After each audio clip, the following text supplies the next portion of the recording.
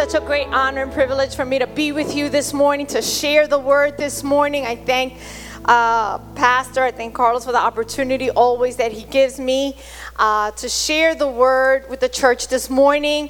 Many times you may not see me here in the English service, and I say it every time I can. It's because during this time of the day, I'm usually teaching the Sunday school class in Spanish, which teaching for me is really my passion, and teaching the word in a systematic way is a blessing to my life. So I'm blessed. I hope the students are blessed too. Praise the Lord. But today I have the great honor and privilege to share the word this morning, the word of God, and I'm so happy to be with each and every one of you. And let's take these moments right now, and we're going to open up the scriptures. Let's open up our Bibles to the book of Hebrews chapter 10. And we are going to talk on the theme this morning, a new and living way, in Hebrews chapter 10, verse 19. And we're going to be reading from verses 19 to 25. And I'm going to encourage you, leave your Bible open, leave your app open, whatever it is that you're following. I'm going to encourage you to open up the scriptures, and we're going to read it together. You may remain seated, and then we're going to pray, but we read first in the name of the Father, the Son, and the Holy Spirit. Amen. It says, "Therefore, brothers, since we have confidence to enter the most holy place by the blood of Jesus, by a new and living way open for us through the curtain that is his body. And since we have a great priest over the house of God, let us draw near to God with a sincere heart in full assurance of faith, having our hearts sprinkled to cleanse us from a guilty conscience, and having our bodies washed with pure water." Verse 23, "Let us hold unswervingly to the hope we profess, for he who promised is faithful." 24, "And let us consider how we may spur one another on toward love and good deeds." 25, "Let us not give up meeting together as some are in the habit of doing, but let us encourage one another, and all the more as you see the day approaching." Let us pray. Dear Heavenly Father, we come before your presence in this very moment, thanking you for your word. Thanking you, Father God, for preparing the atmosphere, Lord God, this morning to receive this word. Father God, we pray that we not only be hearers of the word, but doers of the word, Father God. I pray that you speak to us, that in this morning, Lord God, I pray that faith arise, Lord God, that hope arise, that our faith be strengthened, Lord God, that we would receive the word and plan to apply the word for difference in our life, difference in our walk as we pursue you, Father God, with all our heart and with all our mind, Lord God, because your day is quickly approaching and we want to be found blameless and pure in your sight, Father. Thank you for your word that leads us and guides us and washes us and prepares us, Lord God. Give us an obedient spirit this morning, ears to hear and a heart to receive, for your glory and for your honor. And the church says, amen. Praise the Lord.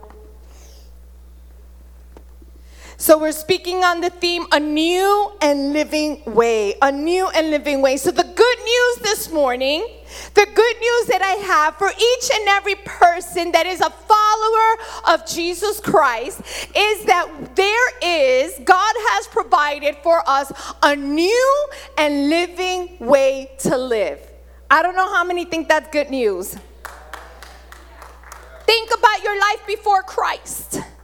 Think about how you lived before Christ. We lived in darkness. We lived in deceptions. Lies were a part of our everyday norm. But once we came to Christ, he has prepared for us a new and living way. Think about your workplaces nowadays. As a believer, we go to work. We go to different situations where there are unbelievers. How's the atmosphere in those places? Sometimes it's dark. Sometimes it's bleak.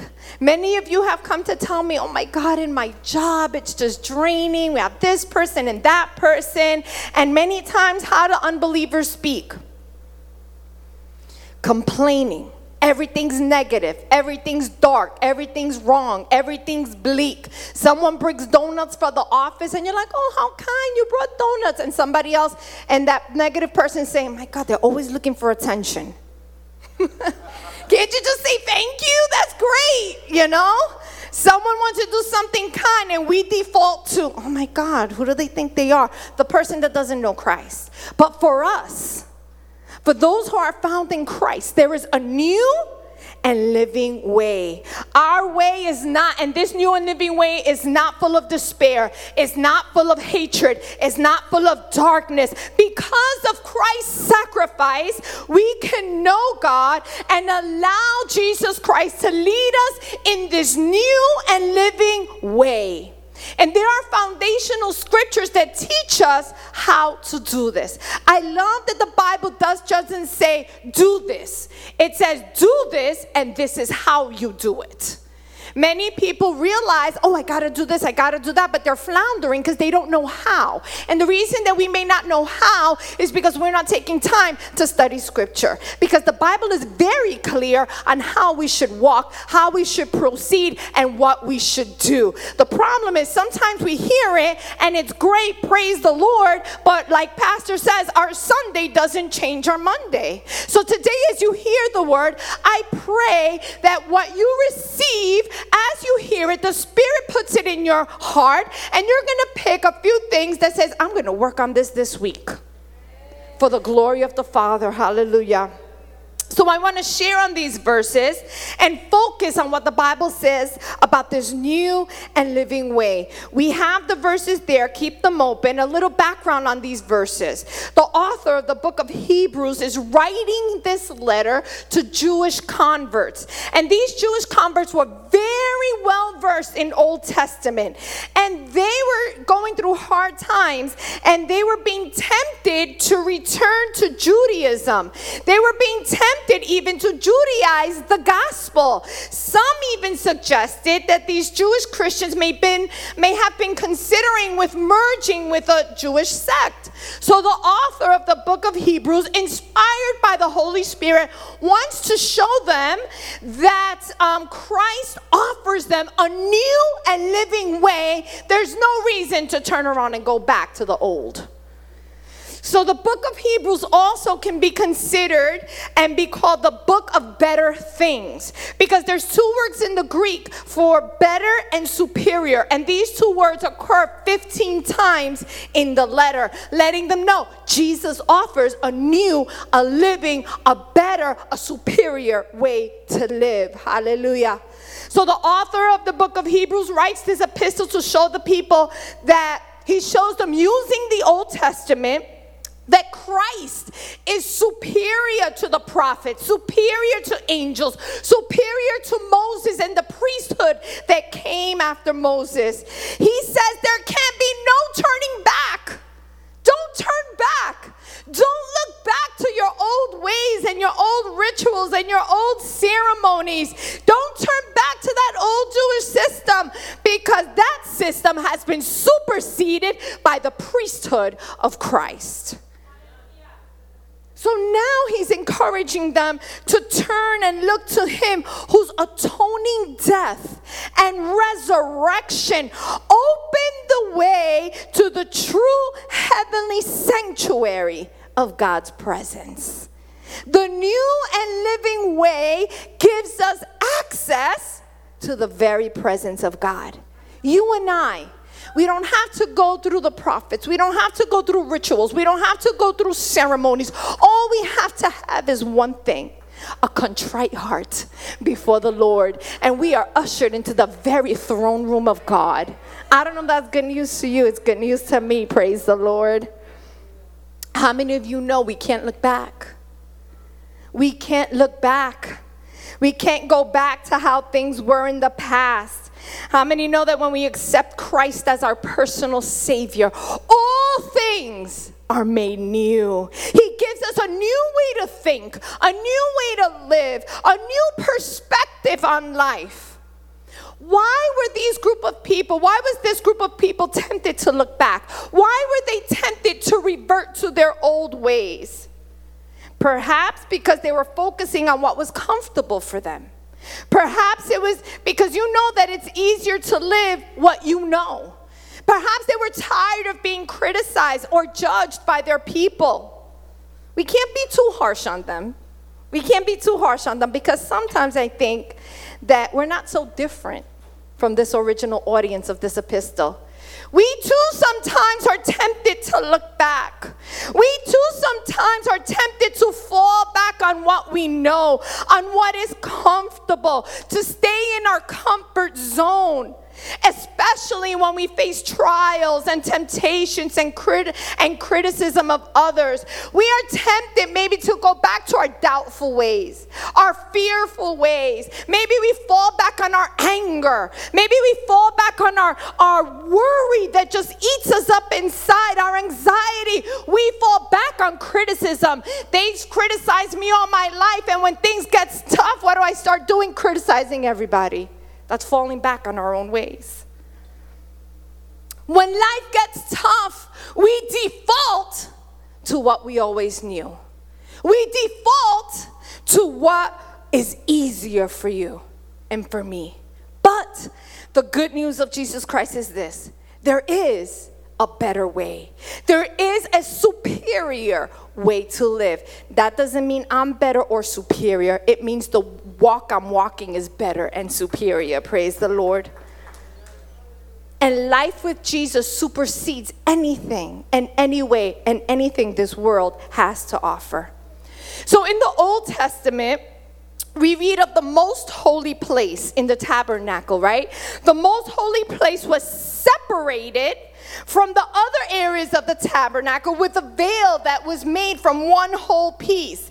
And tradition says that the veil was about a thickness, the thickness of a hand at that time. We don't know if it was or if it wasn't, because that would be a pretty thick veil. But we do know that it was beautifully patterned and created according to a divine pattern, right?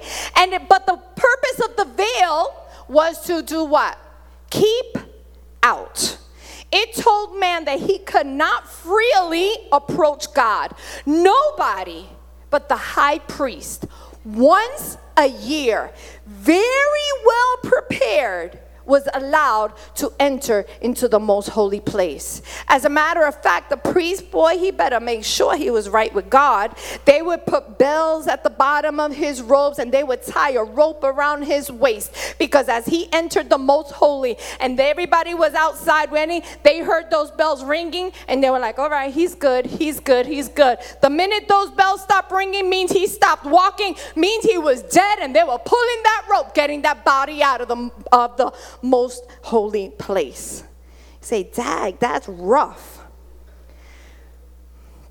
The Lord doesn't play when it comes to obedience. Obedience is primary for the Lord. Hallelujah. But the most holy place had this veil that separated God from man. In the New Testament now, to teach and remind and encourage the readers, past and present, the author of Hebrews now explains the passage that we read. Please look at your Bible. What does it say? It says we have confidence to enter the most holy place. Confidence to enter the most holy place by the blood of Jesus, by a new and living way opened for us through the curtain that is his body. Matthew 27:50 and 51 say this: and when Jesus had cried out again in a loud voice, he was on the cross, he gave up his spirit, and at that moment the curtain of the temple was torn in two from top to bottom. Like that curtain, his body was torn open to make a way for us into the divine presence of God. A new and living way has been made for us. There is no longer separation from God, but there is invitation from God to enter into the most holy place. Hallelujah. Why? Because Jesus Christ paid the price for us. That's what his overwhelming love is. That's why he doesn't give us his heart in pieces. That's why he doesn't hide to tease us. No, his body was torn in two. His body was ripped open to make that way for you and I to enter into the very presence of God the Father. Hallelujah. There's no longer separation but invitation. Jesus paid the price. And not only, I love that it says not only to enter. I love that it says to enter, how? With confidence. With confidence. That Old Testament high priest, well, he better have been confident, right? We can enter with confidence to have relationship and not religion. Hallelujah. The writer says, since this is in place, since we have access to God, since we can enter his presence freely, he exhorts us to 5 statements. And in my Bible, it's let us. So I call it the 5 let us statements. In your version, you may not see the word let us 5 times, but in your Bible, you will see where these ideas fit in the scripture. Why these 5 exhortations fit in the passage. We could go to the next slide. The 5 exhortations. It says in this passage, let us draw near to God. Let us hold unswervingly to the hope we profess. Let us consider how we may spur one another on toward love and good deeds. Let us not give up meeting together, and let us encourage one another. Why can we do this? Because now we have access. We have a way, a road to the very presence of God. Hallelujah. So look at verse 22 in your Bible where it says, it begins, let us draw near to God. And I love that it encourages us to let us draw near to God, but it doesn't stop there. It tells us how we need to draw near to God. Look at the verse. Look at the verse. It tells us how to do it. It says, with a sincere heart, full with assurance of faith, with hearts sprinkled to cleanse us from a guilty conscience, and having our bodies washed with pure water. How do we draw near to God? Number one, with the first part of that is with a sincere heart, an honest heart. An honest heart that is in pursuit of him, that is in pursuit of God, that has an interest in coming to the presence of God simply to know him, not just for gain. Simply to spend time with him. Simply to dwell in his presence. Not so much because, God, as a 911, I need you now. There's a place and time for that. God gives us place and time for 911s. God, right now, I need this. But this is not what this is talking about. When we approach him with a sincere heart, acknowledging him as the Lord of our lives, acknowledging him, not my will, Father, but yours be done. Not approaching God's presence with our own agenda. Father, this is an update. Did you receive the memo? I need this, this, this. I want this, this, this. And if you can do it this way, to God be the glory. Not. When we enter not with our agenda, but when we simply render it all to him. Lord, you know my needs, and I know your ways are higher than my ways. And I know that you are good no matter what. Whether it's my agenda, whether I think I know best, no. God is good always. If you believe in your heart that God is good always, in face of good and in the face of bad, you will not be shaken. Hallelujah. So how do we draw near? With a sincere heart. What does it say? How do we draw near? With full assurance and faith, in knowing and being convinced that he hears and that he is able. How do you get to that place where you're convinced? Because some people be like, Pastor Becky, that sounds great, but how do I get there? Listen, it's by going through life. It's by living each day. It's by living the good and the bad, the highs and the low. It's allowing him to show us he is trustworthy. Some of us have a petition on Sunday morning, and if it's not answered by noon Monday, we're like, oh, the Lord doesn't love me. Where is he? He hasn't answered my petition. What is going on here? I didn't pray fast enough. You know what? I'm going to call the pastor. He'll pray. He'll get through better than I can get through. No. Give God a a chance to show you that he is trustworthy. And he will show you, praise the Lord. How can we draw near to God with full assurance and faith? I love the story of Peter. Peter wrote 1 Peter 4:8, and here he writes, above all, love each other deeply, because love covers a multitude of sin. How could Peter have written this? Because this was the same Peter that was reinstated and accepted by the resurrected Christ and forgiven after he betrayed and denied him. Peter knew all about love that covers a multitude of sin. And he wrote this, and he followed Christ, and he was a disciple of Christ because of his full assurance of faith. Let us have that full assurance of faith. How do we draw near to God? The first, let us draw near to God. We draw near to God with a sincere heart, with full assurance of faith. And then it says, with heart sprinkled to cleanse us from a guilty conscience. And you say, what does this mean? Remember, he's talking to people who know the Old Testament, right? This was meaningful to them. So this heart sprinkled to cleanse us from a guilty conscience is freedom. He gives us freedom from guilt, freedom based on the sacrifice of Christ, because his body was torn, his blood was shed. My sins can be forgiven. I have freedom to cleanse my mind, my guilty conscience. Because when we feel guilty, we can't have close relationship with someone who offends us. And we have that barrier. We have that thing that stops us because we have this guilt that's a wall. When we are guilty, we cannot have that intimate relationship. There is no oneness. But because of Christ's perfect sacrifice, we can cleanse our guilty conscience when we repent and ask for forgiveness. Hallelujah. Romans 3 says, for all have sinned and fall short of the glory of God, and all are justified freely by his grace through the redemption they came by Christ Jesus. God presented Christ as a sacrifice of atonement. So how do we draw near to God? With a sincere heart, full of faith, asking to be forgiven and repenting and asking for forgiveness. And the last thing that verse says, verse 22, having our bodies washed with pure water.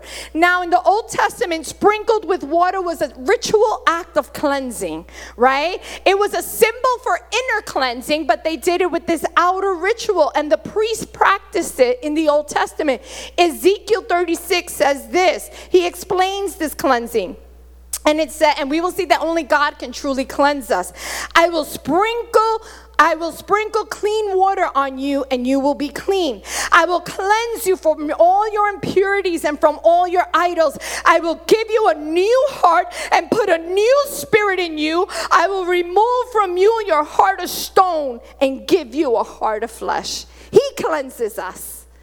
He cleanses us. So he's talking to these people who know the Old Testament and says, only God can truly cleanse you. It's not an outward ceremony, but he'll take that heart of stone and give us a heart of flesh, a heart ready to receive him. Hallelujah. Let us draw near to God. How? It tells us in the verses. If you're feeling far from God this morning, or you may feel unworthy to enter into his presence with confidence, know that you can take these steps. Know that you can just live in these verses, and you can work here, and you can present them before the Lord to draw near to him with a sincere heart and full of assurance of faith, cleansed from a guilty conscience, bodies washed with pure water, and he gives a new heart and new spirit. Draw near to God. Let us draw near to God.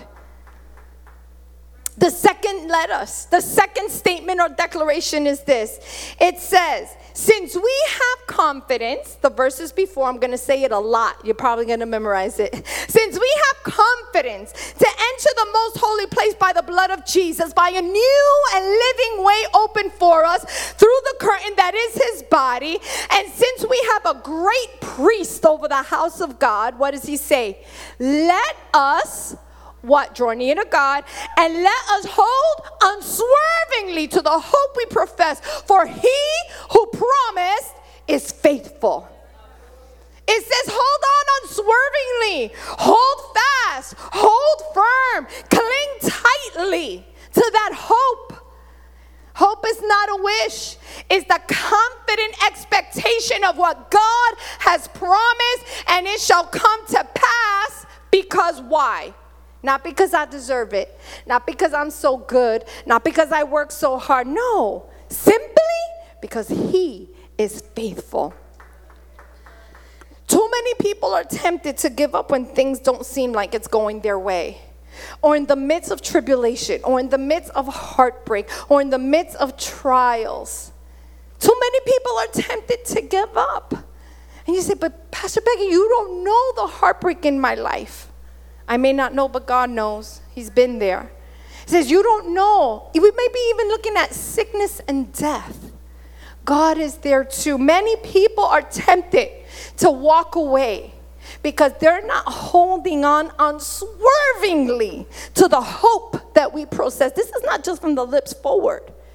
And if you want to know if you're going to hold on unswervingly, there's going to be a trial coming our way, a temptation coming our way. And when that happens, don't be like, oh, woe is me. I want you to be like, okay, God, I'm going to hold on unswervingly. I'm going to hold on unswervingly. Have you ever been in the ocean and those waters are tossing and you maybe have a life jacket or a float or a lifesaver? Man, you holding on to that plastic thing like there's no time. I'm going to hold on. That's what I've got to hold on. Hold on unswervingly. Listen, we have to take our cue from people in Scripture. Daniel in the lion's den, he held on to hope. Ruth the Moabite left her people and believed in the God of the Israelites. David against Goliath believed God for victory. Peter trusted Jesus and got out of that boat. What was the result of them holding on unswervingly to their faith? The results were that the mouths of the lions were closed. The giant was beheaded. Peter walked on water, and Ruth was counted among the lineage of Christ. Why? They held on. Hold on, and you're going to see great and mighty works in your life. Is it easy? No. Will you cry? Yes. Hold on. Doesn't matter. Hold on. If I got to get there crying, crawling, with tears stained, it's all right, because I'm going to hold on and I'm going to see the hand of God, and I'm going to see that He is trustworthy. Trustworthy. It's worth every tear. It's worth every heartbreak. It's worth every pain. Hold on unswervingly to the hope that we profess, because He who promised is faithful. Hallelujah. To see the greater works of God. People say, man, I never see God moving in my life. Why is this person testifying to have this testimony? They're witnessing over here. I never see. But ask you, am I holding on unswervingly? It's not God's fault. Like Pastor was saying, His love is always there, complete, full, right now. We got to hold on unswervingly. Praise the Lord. Psalms 33:4 says, for the word of the Lord is right and true. He is faithful in all He does. In the midst of the storms of life, what is my hope? What is your hope? We got to know He's faithful. We got to know He keeps His promises. We got to know that He will never leave us nor forsake us. He's promised it. We got to know that He is good even though when we face the bad. We got to know that He will be with me until the very end of the age. He will keep me in perfect peace because we trust in Him. He will strengthen and protect us from the evil one. Victory is ours in this side of eternity and the life to come. Why? Because Jesus never fails. Jesus never fails. But we got to hold on unswervingly. Praise the Lord. So points 1 and 2 that we've covered, let us draw near to God. Let us hold on. And it deals with our relationship with God. Now points 3 to 5 deals with our relationship with others. You got to know that when God works in your life, it's not only just for you. Never. God never does anything just for me. I benefit from His blessings. I benefit from His touch, but there's a whole host of people around us. None of us is an island. None of us is an island. There's people around us, and people that we may not even realize. They're watching, they're looking, and it is for their benefit as well. So 1 and 2, our relationship with Christ. Look at the next let us statements, 3 to 5. It deals with our relationship with others. Number 3 says, let us consider how we may spur one another on toward love and good deeds. Let's be intentional on helping others towards love and good deeds. How do we do this? How can we spur one another on? We can be peacemakers. We can promote unity. We can encourage reconciliation and forgiveness. That should be our MO as Christians.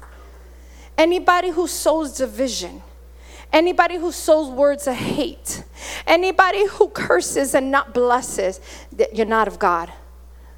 Let me tell you, I don't care how many Sundays you come to church or how much you give in your offerings. No, I'm sorry. This is what the Bible says. We need to spur each other on. You need to find friends. You need to find people around you that is going to spur you on towards love and good deeds. Hallelujah.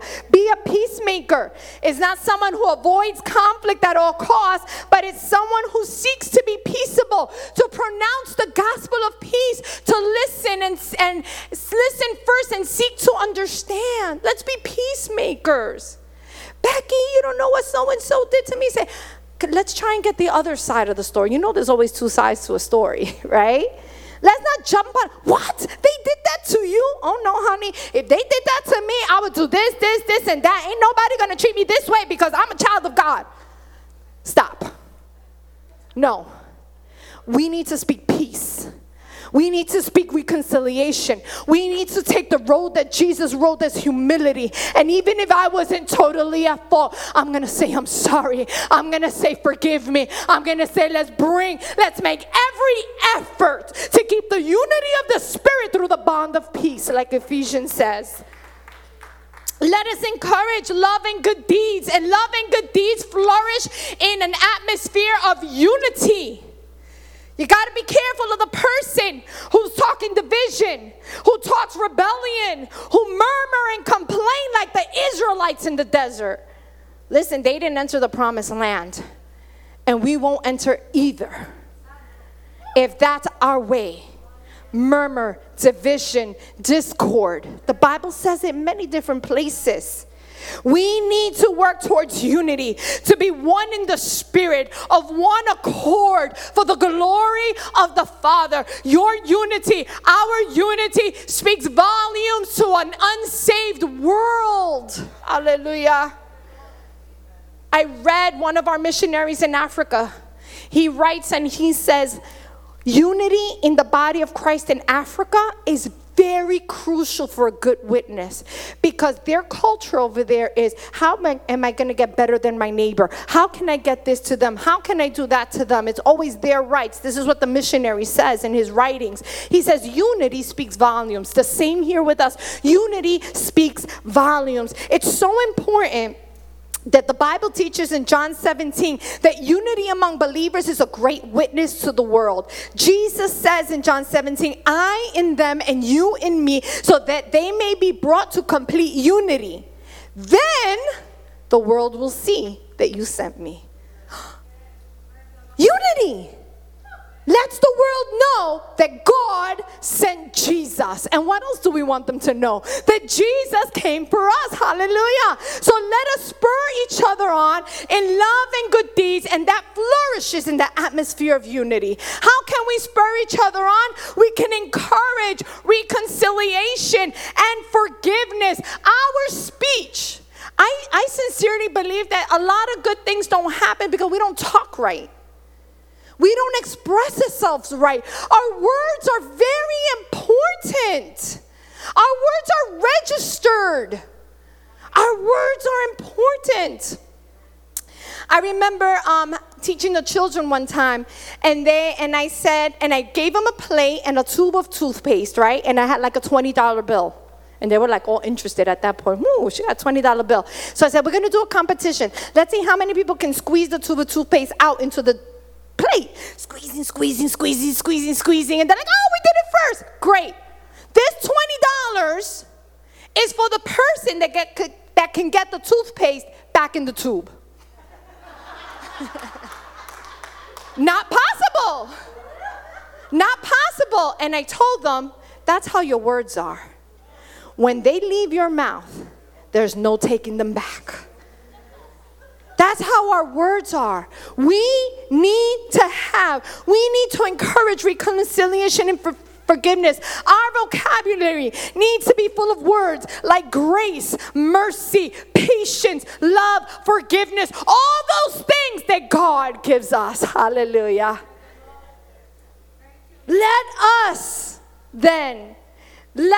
Number 3, let me turn around. Let us consider how we may spur one another on towards love and good deeds. Hallelujah. The fourth, let us not give up on meeting together as some are in the habit of doing. The Greek word translated here for give up speaks of desertion and abandonment. Let's not abandon or desert each other in this walk. How many of you know that we need each other? I can't do it by myself. I need you to come and give me a hug and smile and say, even when we had our masks on, we would give even that elbow bump, that's fine. I'll take it. The fist bump, that's fine. You want to hug me? That's even better. Right? That's okay. But we cannot abandon each other in this walk. It is so wonderful to worship, to pray, to praise, to serve. We journey together. I thank God for you because He put us in this place at this time, in this church in Queens, in New York City that has an abundance of many, many, many places, other places that we can be. But God, in His sovereignty, put us together. We can journey together. Praise the Lord. The people that you're like, they're blessings, and those that you're like, oh my goodness, Lord. Listen, they're serving a purpose in your life. Be loving, be patient. Say, God, what are you teaching me? Some people say, I don't need the church. I don't need the congregation. As we have learned coming out of the pandemic, worshiping separately is not the same as worshiping together, right? Being in the presence, the Psalm speaks a lot about being in the assembly. King David loved to be in the assembly. King David loved to proclaim the promises of God in the assembly. There is a special power, there's a special unity, there's a special love when we are in the assembly. Hallelujah. When we are in this assembly, let's not abandon that. Let's not walk away from that. Will conflict arise? Yes. Answer, will conflict arise? Are your feelings going to be hurt? Yes. Yes. That's okay. That happens in family. Tell me it don't happen in your family. Don't lie now. That happens. Conflicts arise. Hurt feelings arise. But we're human. What does Pastor Carlos say all the time? We are a people. We are an imperfect people serving a perfect God. Right? We're imperfect. We're going to hurt each other's feelings. We're going to talk more than we should. We're going to be a little extra at times. But the scripture tells us how we can work through these situations. Let's live it out. Let's continue to worship. Let's forgive. Let's ask for forgiveness. Let's pray. Let's praise. Let's serve. Let's work. Let's complete the mission given to us in this place for this time for the glory of the Father. What God does, He always does in community. He never does alone. It's always in community. Jesus had His 12. God is God the Father, God the Son, God the Holy Spirit. They are community, the triune God. Together, let's seek God's face and be blessed as His people together. How many say amen? The last to conclude let us statement. It says, let us, I love this one. Let us encourage one another. Oh my God, it's such a blessing to encourage and to be encouraged. Isn't that awesome? To encourage and to be encouraged. William Arthur Ward wrote this. He said, flatter me and I may not believe you. Criticize me and I may not like you. Ignore me and I may not forgive you. But encourage me and I will not forget you. Isn't that awesome? Let us encourage. We need to be encouraging to one another. Listen, when we go to our jobs Monday morning, you're going to hear so much negative, right? So much this, so much negative, so much garbage that people speak. So, listen, it's here. Let us encourage each other here. Let us, it is awesome to have cheerleaders in your life. I want to be your cheerleader. I want you to be my cheerleader. We need to encourage each other. My parents have always been my cheerleaders. My husband, he's my cheerleader. Especially my dad, because he taught us to say, he says, never say I can't. Always say I can, whether it's riding a bike, whether it's swimming, taking a test, speaking in front of people. I still thrive on the encouragement of my parents. If you're a parent, if you're a grandparent, if you have influence over anybody else's life, listen, encourage them. There's time for correction, I understand, but for every correction you give 3 encouragements. That's what they tell us as teachers. When you want to discipline the student, discipline them, but find 3 other things to praise them on. For every correction or discipline you have to give, multiply that also in encouragement. You never get too old to be encouraged. Romans 12 states, and list, this is godly, because Romans 12 states and lists the gifts of grace. And encouragement is listed among the gifts. 12:8 says, if your gift is encouraging, let him encourage. It's a gift of the Spirit. That's how crucial it is.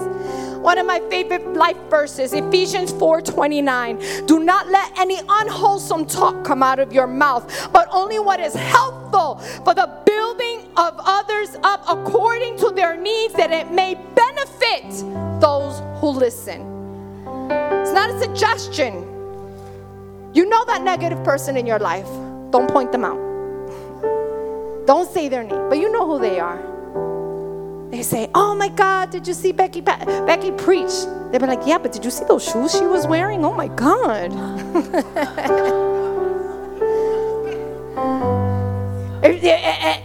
Everything.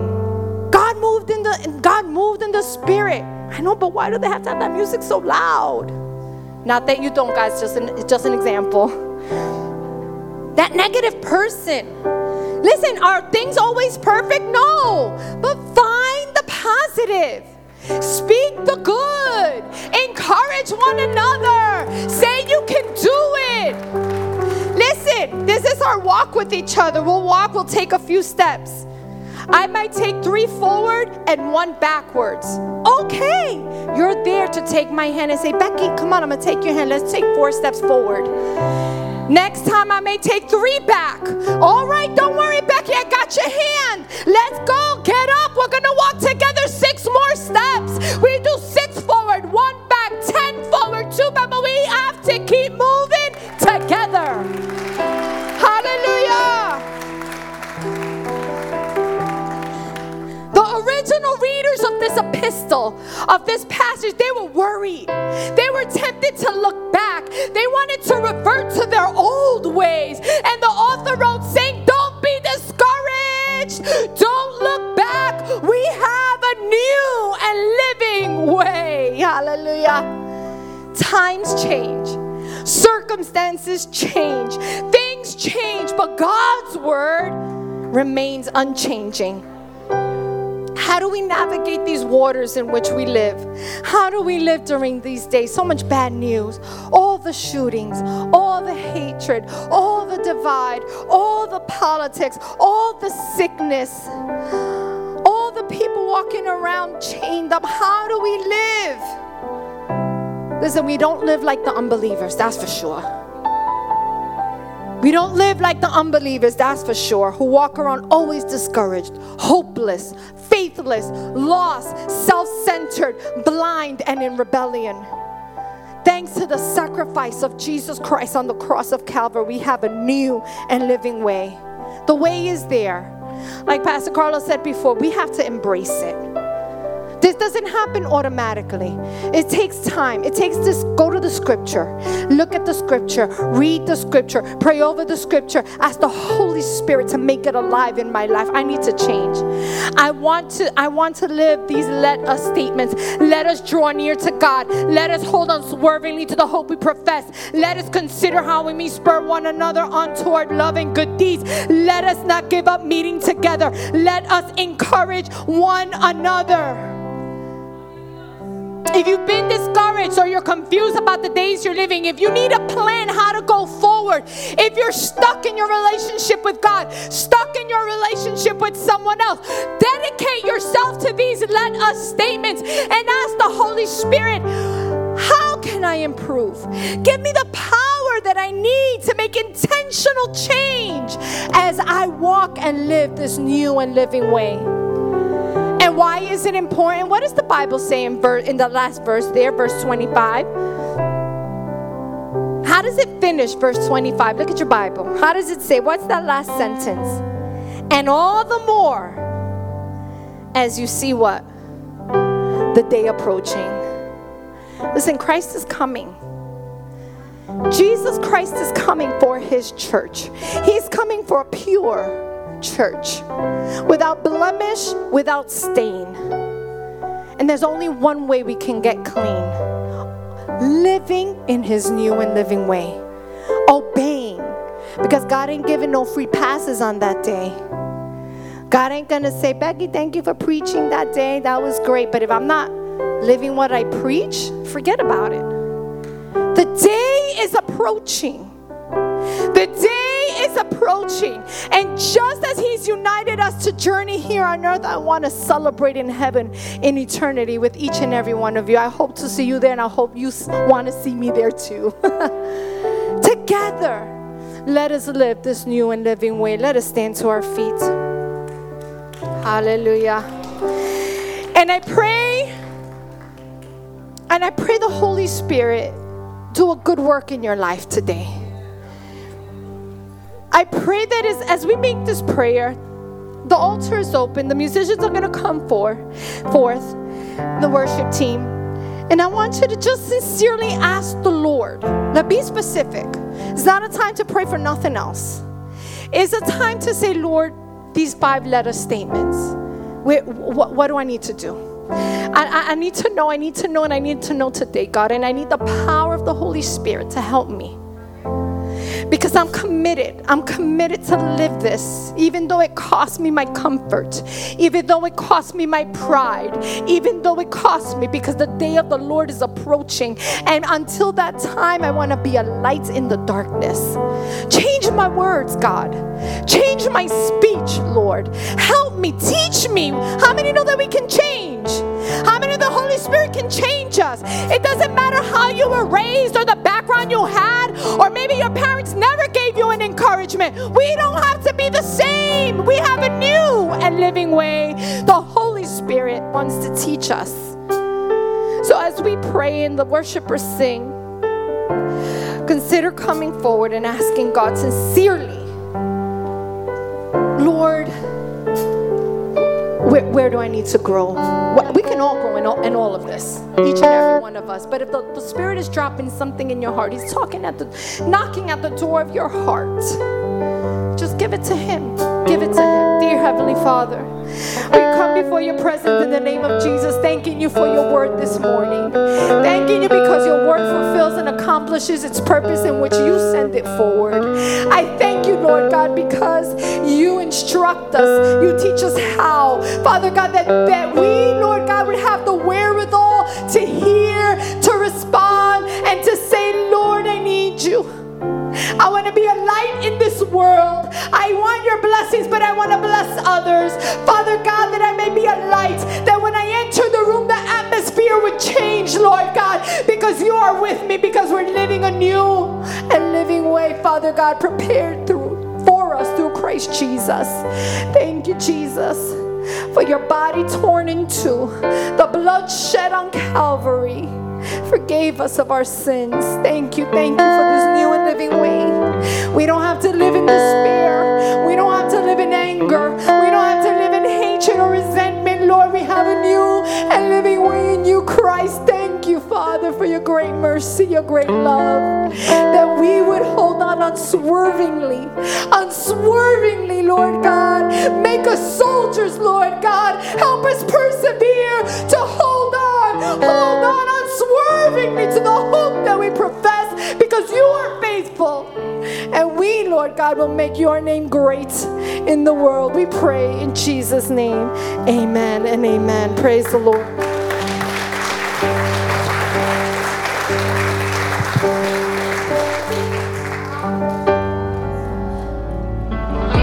Thank you for taking the time to listen to this sermon. We pray it blesses and encourages your life.